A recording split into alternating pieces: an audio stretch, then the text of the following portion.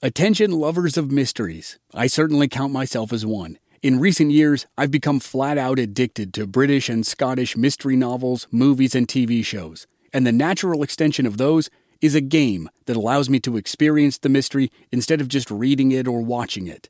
Don your own detective hat in June's Journey, a free, hidden object mobile game that delves into the captivating journey of June Parker, a self-proclaimed detective on a quest to unravel the mystery surrounding her sister's untimely death. It's set in the glitz and glamour of the Roaring '20s, and you play as June, deciphering clues and uncovering secret plots within thousands of beautifully illustrated scenes. New chapters are added to the game each week, and you can personalize and decorate your very own Orchid Island, where the story takes place. Download June's Journey on your Android or iOS device, or play online via Facebook Games. Your detective journey awaits. This series contains violence and sexual references that some might find disturbing. It is intended for mature audiences only. Listener discretion is advised.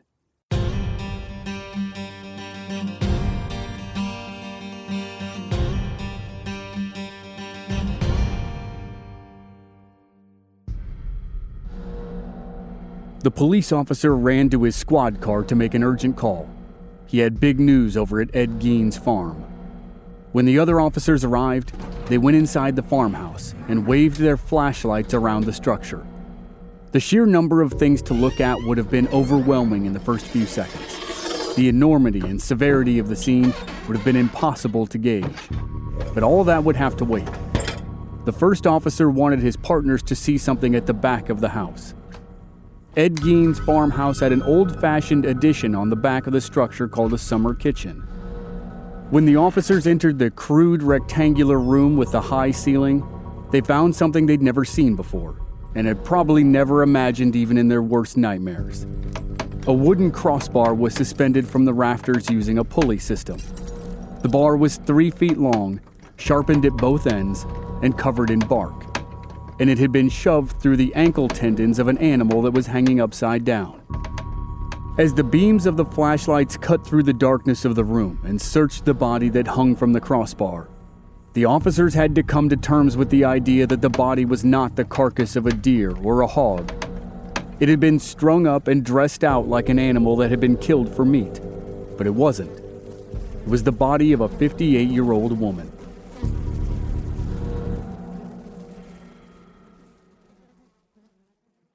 Shout out to Claritin for supporting this episode and providing us with samples, especially in the spring when the pollen from desert plants here in Arizona is off the charts. I get all the classic symptoms: coughing, sneezing, runny nose, itchy eyes, and a pressure buildup in my head. The works. Luckily for those of us who live with symptoms of allergies, we can live Claritin Clear with Claritin D. The double-action combination of prescription-strength allergy medicine and the best decongestant available relieves sneezing, a runny nose, itchy and watery eyes, an itchy nose and throat, and sinus congestion and pressure with ease. Ready to live life as if you don't have allergies? It's time to live Claritin Clear. Fast and powerful relief is just a quick trip away. Find Claritin D at the pharmacy counter.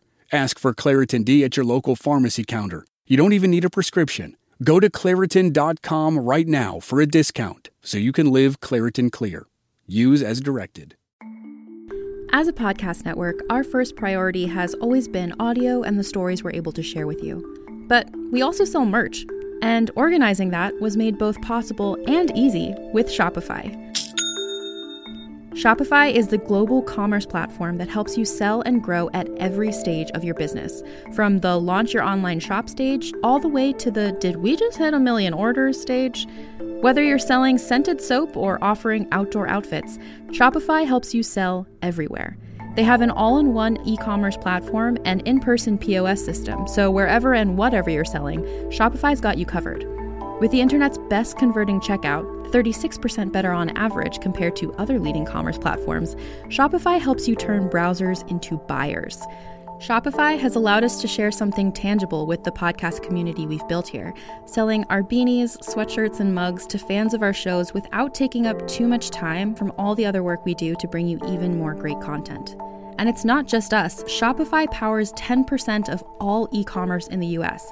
Shopify is also the global force behind Allbirds, Rothy's, and Brooklinen, and millions of other entrepreneurs of every size across 175 countries. Because businesses that grow, grow with Shopify. Sign up for a $1 per month trial period at shopify.com/realm, all lowercase. Go to shopify.com/REALM now to grow your business, no matter what stage you're in. Shopify.com/realm.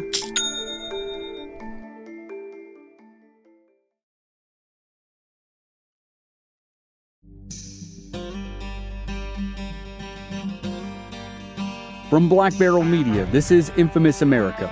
I'm your host, Chris Wimmer, and this is a 4-part series on one of the strangest killers in American history, Ed Gein, and how he inspired one of the iconic cult films in American cinema, the Texas Chainsaw Massacre. This is Chapter 3, The Ghoul of Plainfield.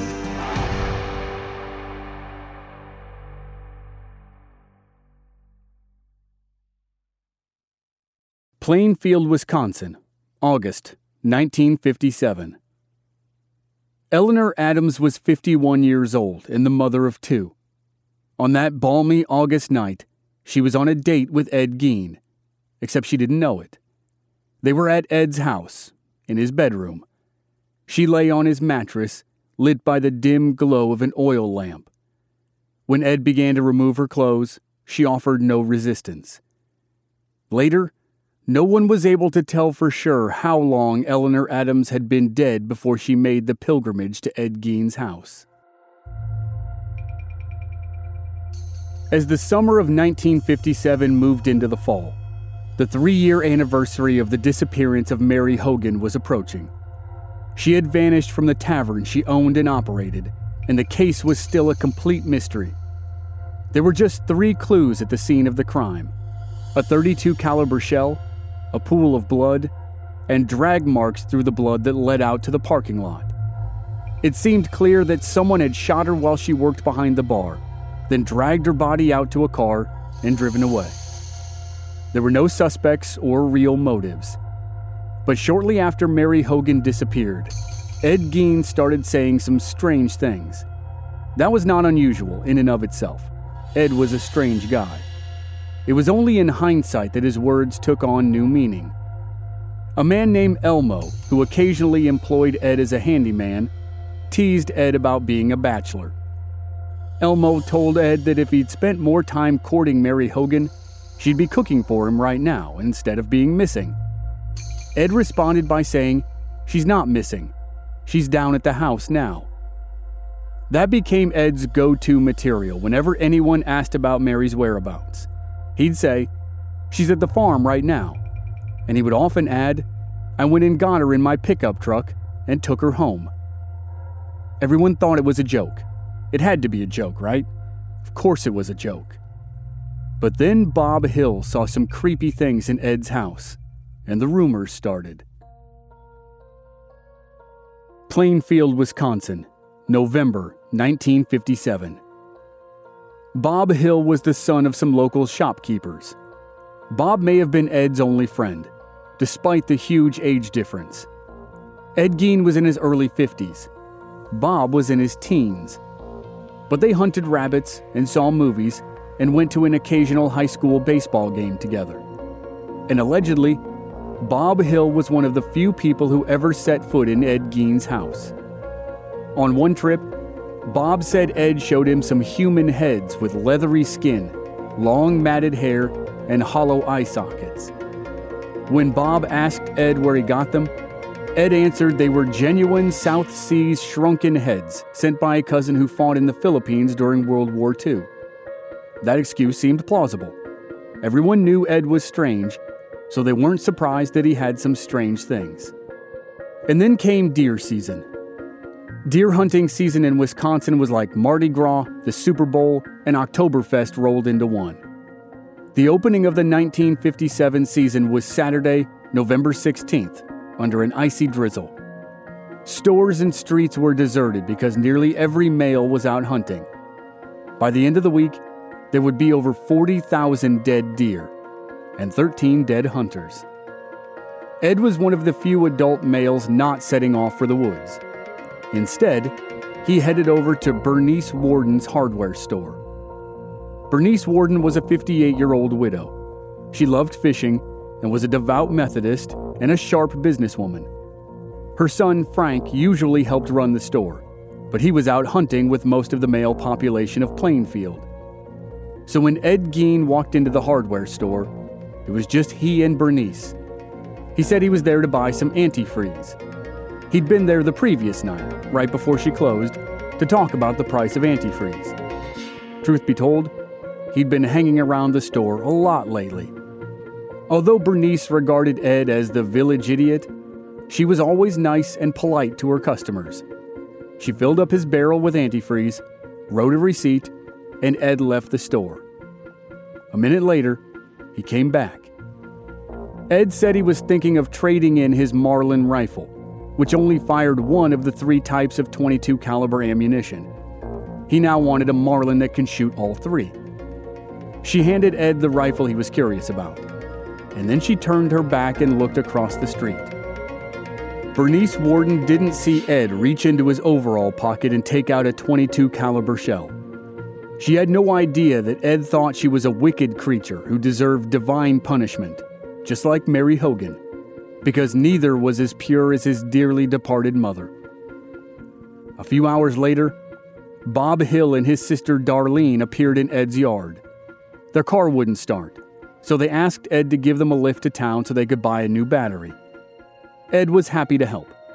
He said he just needed to wash up, because his hands were bloody from dressing out a deer.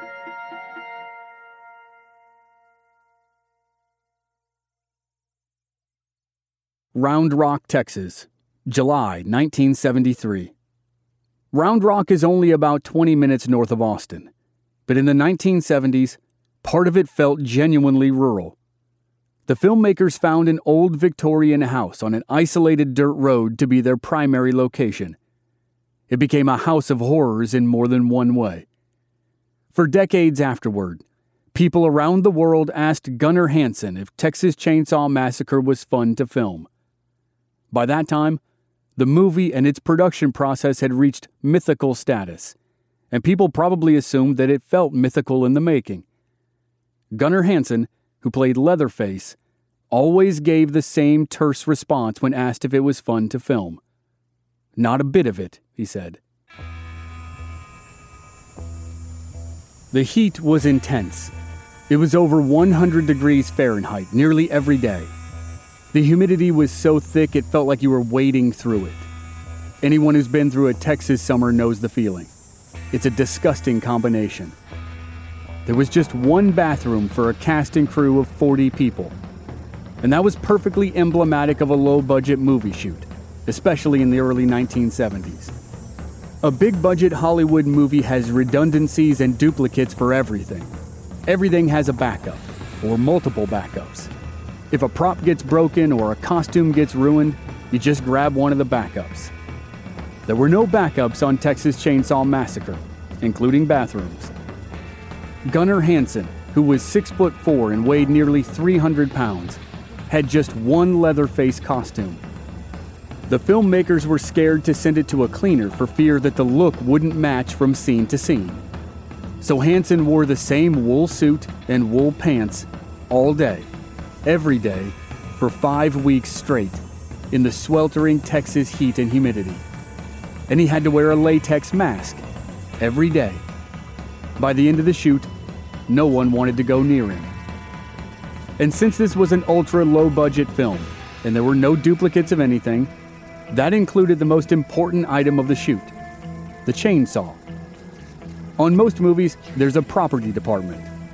When an actor uses an object in a scene, whether it's a piece of paper or a mop or a chunk of firewood, those objects are organized by the property master and the property assistants. There was no prop master on Chainsaw. The director of photography, who's in charge of lighting and camera placement, had to rush out and find a chainsaw. He came back with one from a company called McCullough.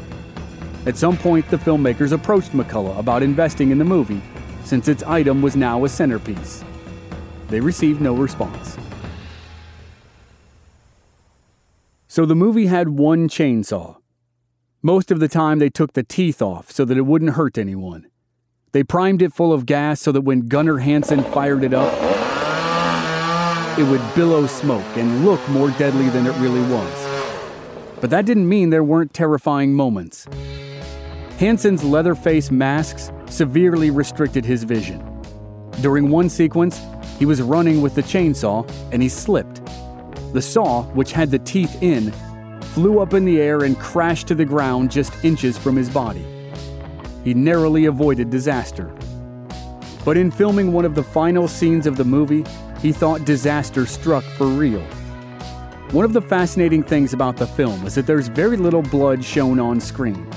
The whole movie is a giant mind trick. Your brain thinks it's more gory than it really is. Tobe Hooper edited the film in such a way that there's only one scene where you see the chainsaw actually come in physical contact with a character. And ironically, that character is Leatherface himself. Leatherface accidentally cuts his own leg with the chainsaw. For that scene, the crew put a piece of metal under Hansen's pants that would protect his leg. Then they put a stake under his pants and on top of the metal. So when the chainsaw falls on Leatherface's leg, it cuts through the stake, and it looks like Leatherface has just sliced through his own tissue. For that shot, the chainsaw had to be fully operational. It had to have the teeth in. Hansen wielded the saw himself. He wouldn't let another crew member try to do it. When he brought the roaring chainsaw down on his own leg, it cut through the stake and hit the metal, just as planned. But the blade was so hot that the metal burned his skin. For a brief second, Hansen thought he had just shredded his own leg. He yanked the saw away, and then discovered that the pain he felt came from a burn, not a cut. He was obviously relieved. And he certainly wasn't the only one who experienced close calls or real problems. Nearly every actor walked away with cuts or bruises or scratches or burns. And as the production progressed, it got worse. The first half of the film takes place mostly outside during the day. Filming those scenes in the Texas heat was bad enough, but the final third of the movie takes place at night inside the house of the cannibals. Filming those sequences was far, far worse, especially for the film's star, Marilyn Burns.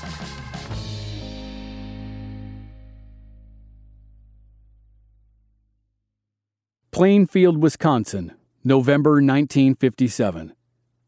The people who drove past Bernice Worden's hardware store could see through the window that it was empty. That made sense. Deer hunting season had just started.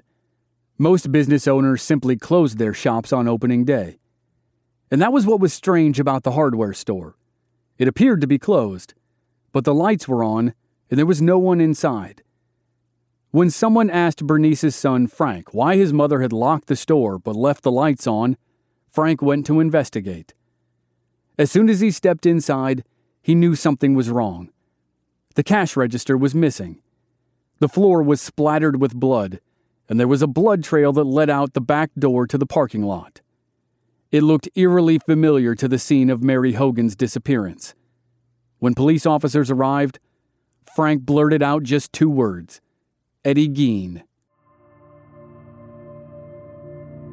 Frank Worden said he suspected Gein for a variety of reasons. Ed had been hanging around the store a lot and bothering his mother to go roller skating or dancing or to the movies.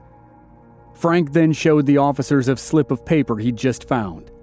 It was a sales receipt for antifreeze to Gein, and it was in his mother's handwriting. Ed was at the home of his teenage friend Bob Hill. When word reached the house that Bernice Worden had disappeared, Bob's mother looked at Ed. He'd been having dinner at their house 3 years ago when the news of Mary Hogan's disappearance reached them. Irene Hill asked a blunt question. How come every time somebody gets banged on the head and hauled away, you're always around? Ed Gein just shrugged. Not long afterward, the police arrived. Ed wasn't hard to find. If he wasn't at his own home, there was probably only one place he'd be.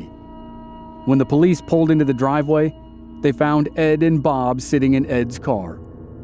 The police tapped on Ed's window and said they'd like to talk to him. Officer Dan Chase asked Gein how he'd spent his day, from the moment he woke up until now. Ed told them. Then the officer asked him to repeat his account. Ed's story was different this time. Either the first one was a lie or this one was. It didn't really matter which. They told Ed they needed to search his farm, but they'd soon be sorry they did. A pair of officers entered the summer kitchen on the back of Ed's house. The room was dark. There was no electricity. They scanned the floor with their flashlights and traversed a maze of rusted farm tools and rotting junk. Then one of the men felt something brush against his shoulder. He shifted the flashlight. The beam rested on a carcass that dangled from the beams above him. The dead thing hung by its ankles. Its head had been cut off, and it had been gutted. But it was clear immediately that it wasn't a deer. It was a woman, who was later identified as Bernice Warden. After that grisly discovery, the officers continued into the farmhouse proper. They found piles of weird but harmless items, like the coffee can filled with used gum, some scraps of food, and plenty of empty cartons. The whole place was filthy, but that wasn't a crime.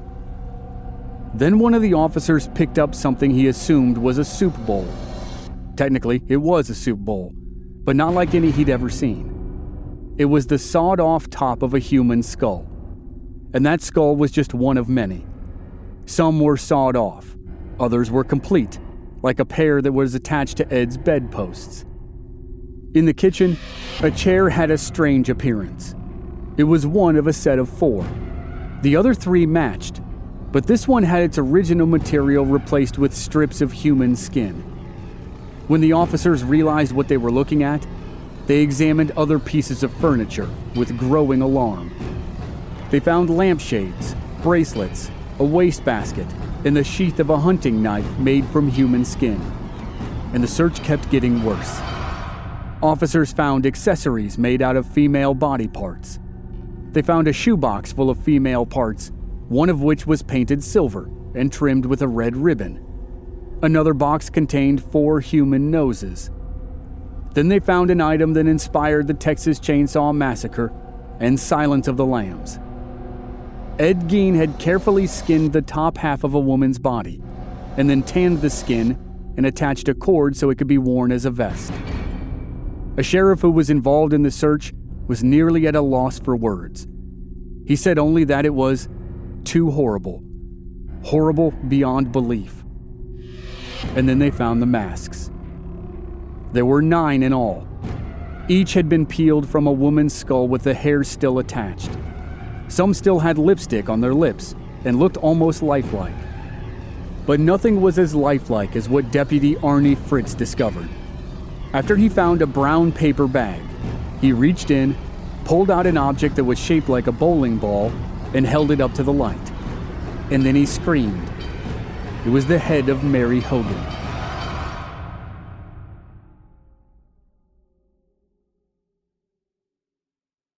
Round Rock, Texas, August 1973. Art director Robert Burns turned himself into a bone collector for the Texas Chainsaw Massacre. His job was to decorate the sets. For the house where the 3 crazy villains lived, whom most people called the Cannibal Family, he outdid himself. He collected legions of real bones from dead animals and scattered them throughout the house. He had 2 full human skeletons, one real and one plastic. He spent hours constructing wicked-looking sculptures. The house looked great, but when it came time to film the final interior sequence of the movie, the cast and crew started to hate it. It wasn't Bob Burns' fault. The most infamous sequence of the film is usually referred to as the dinner scene. It's only about 5 minutes long in the finished movie, but the cast and crew filmed for 26 hours straight to get it. The sequence takes place at night, but the crew started filming it during the day. So they covered the windows of the house with thick black drapes to block out the sunlight. Then they fired up big movie lights that pumped thousands of watts of light into the dining room. Then they set real food on the dining room table. It was over 100 degrees outside, Inside, the house turned into a literal oven. Most people estimate the temperature soared to over 115 degrees. Cast and crew were packed into the confined space with no fans and no air conditioning. Costumes hadn't been washed in weeks. People were sweating profusely. And as hour after hour ticked by, the food on the table began to cook under the hot lights, and it began to turn rancid. The smell was beyond nauseating. After nearly every take, someone had to run outside to throw up. But they were down to the end of the shooting schedule. They had to get the sequence finished. Nerves became frayed. Patience was exhausted. Director Tobe Hooper pushed people to their limits and then beyond. And no one was affected more than lead actress Marilyn Burns. By that point in the story, she was the only one of the 5 friends alive. She was strapped to a chair and held hostage by the family. At one point, Leatherface was required to cut her finger and allow the character of the grandfather to drink her blood. The grandfather looked ancient and maybe even dead, but in reality he was played by an 18-year-old kid. As the hours wore on and people became more frustrated, the scenes turned more crazy than expected. They did take after take of Leatherface trying to cut Marilyn's finger, but the fake knife wouldn't work. It was supposed to squirt fake blood onto her finger and make it look like the blade had cut her skin. Eventually, Gunnar Hansen, playing Leatherface, pressed too hard with a fake knife and cut Marilyn's finger for real. She'd been screaming virtually non-stop throughout the sequence, so no one recognized the real screams from the fake screams. Hansen put Marilyn's finger in the mouth of the 18-year-old kid playing Grandpa, and the kid sucked her blood. At the time, neither Hansen nor the kid knew it was real. They didn't find out until years later during a series of retrospective interviews. But Marilyn's sequence wasn't done. While she was tied to a chair, the cook, played by Jim Sedow, had to repeatedly hit her with a large hammer. The hammer was made of rubber so that it couldn't do any real damage. But Sedow still held back. He didn't want to do the scene. In every take, it looked fake. Director Tobe Hooper yelled at him to really hit her, make it look real. After 24 hours of continuous filming in a rancid sweatbox, Jim Sedow broke. He started really hitting Marilyn with the fake hammer. Tobe Hooper finally approved of a take. They'd made it look real, because it was. Jim Sedow felt terrible afterward. Marilyn had been bruised, but not seriously injured. And the bruises were added to her laundry list of pains. For 5 weeks, she'd been poked, prodded, dragged, chased, scratched, thrown, and cut. But now filming was finally done, until she received some bad news. They had to reshoot some scenes. So when you watch the movie, and you see the final shot of a crazed and bloody Marilyn Burns screaming and laughing hysterically at the same time, it's mostly real. By that time, there was almost no difference between her and her character. But at least it was over. Everyone who stayed with the production survived. They didn't know at the time that it would be the stuff of legend, but they'd find out soon enough. And the final shocking conclusion in the saga of the Texas Chainsaw Massacre was still to come. There were Hollywood battles, legal battles, financial battles, and for the cherry on top, the mafia. All that was yet to come.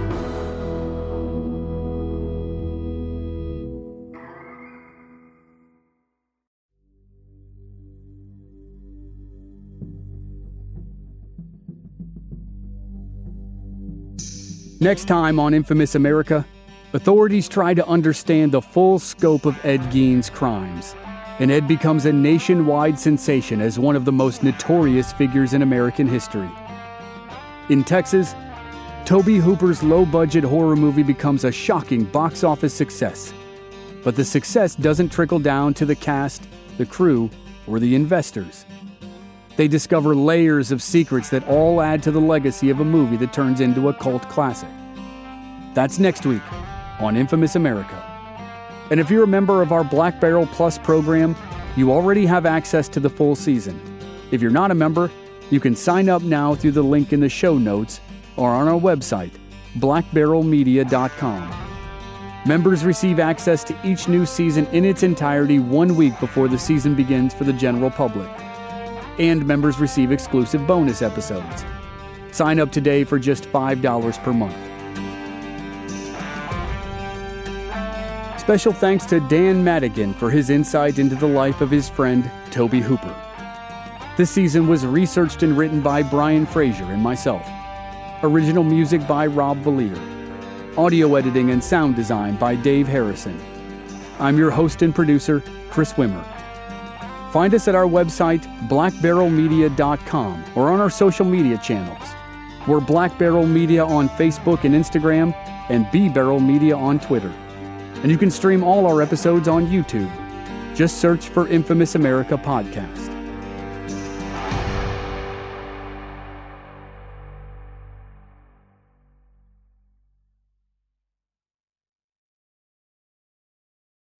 When you need mealtime inspiration, it's worth shopping Kroger, where you'll find over 30,000 mouth-watering choices that excite your inner foodie. And no matter what tasty choice you make, you'll enjoy our everyday low prices, plus extra ways to save, like digital coupons worth over $600 each week. You can also save up to $1 off per gallon at the pump with fuel points. More savings and more inspiring flavors make shopping Kroger worth it every time. Kroger, fresh for everyone. Fuel restrictions apply.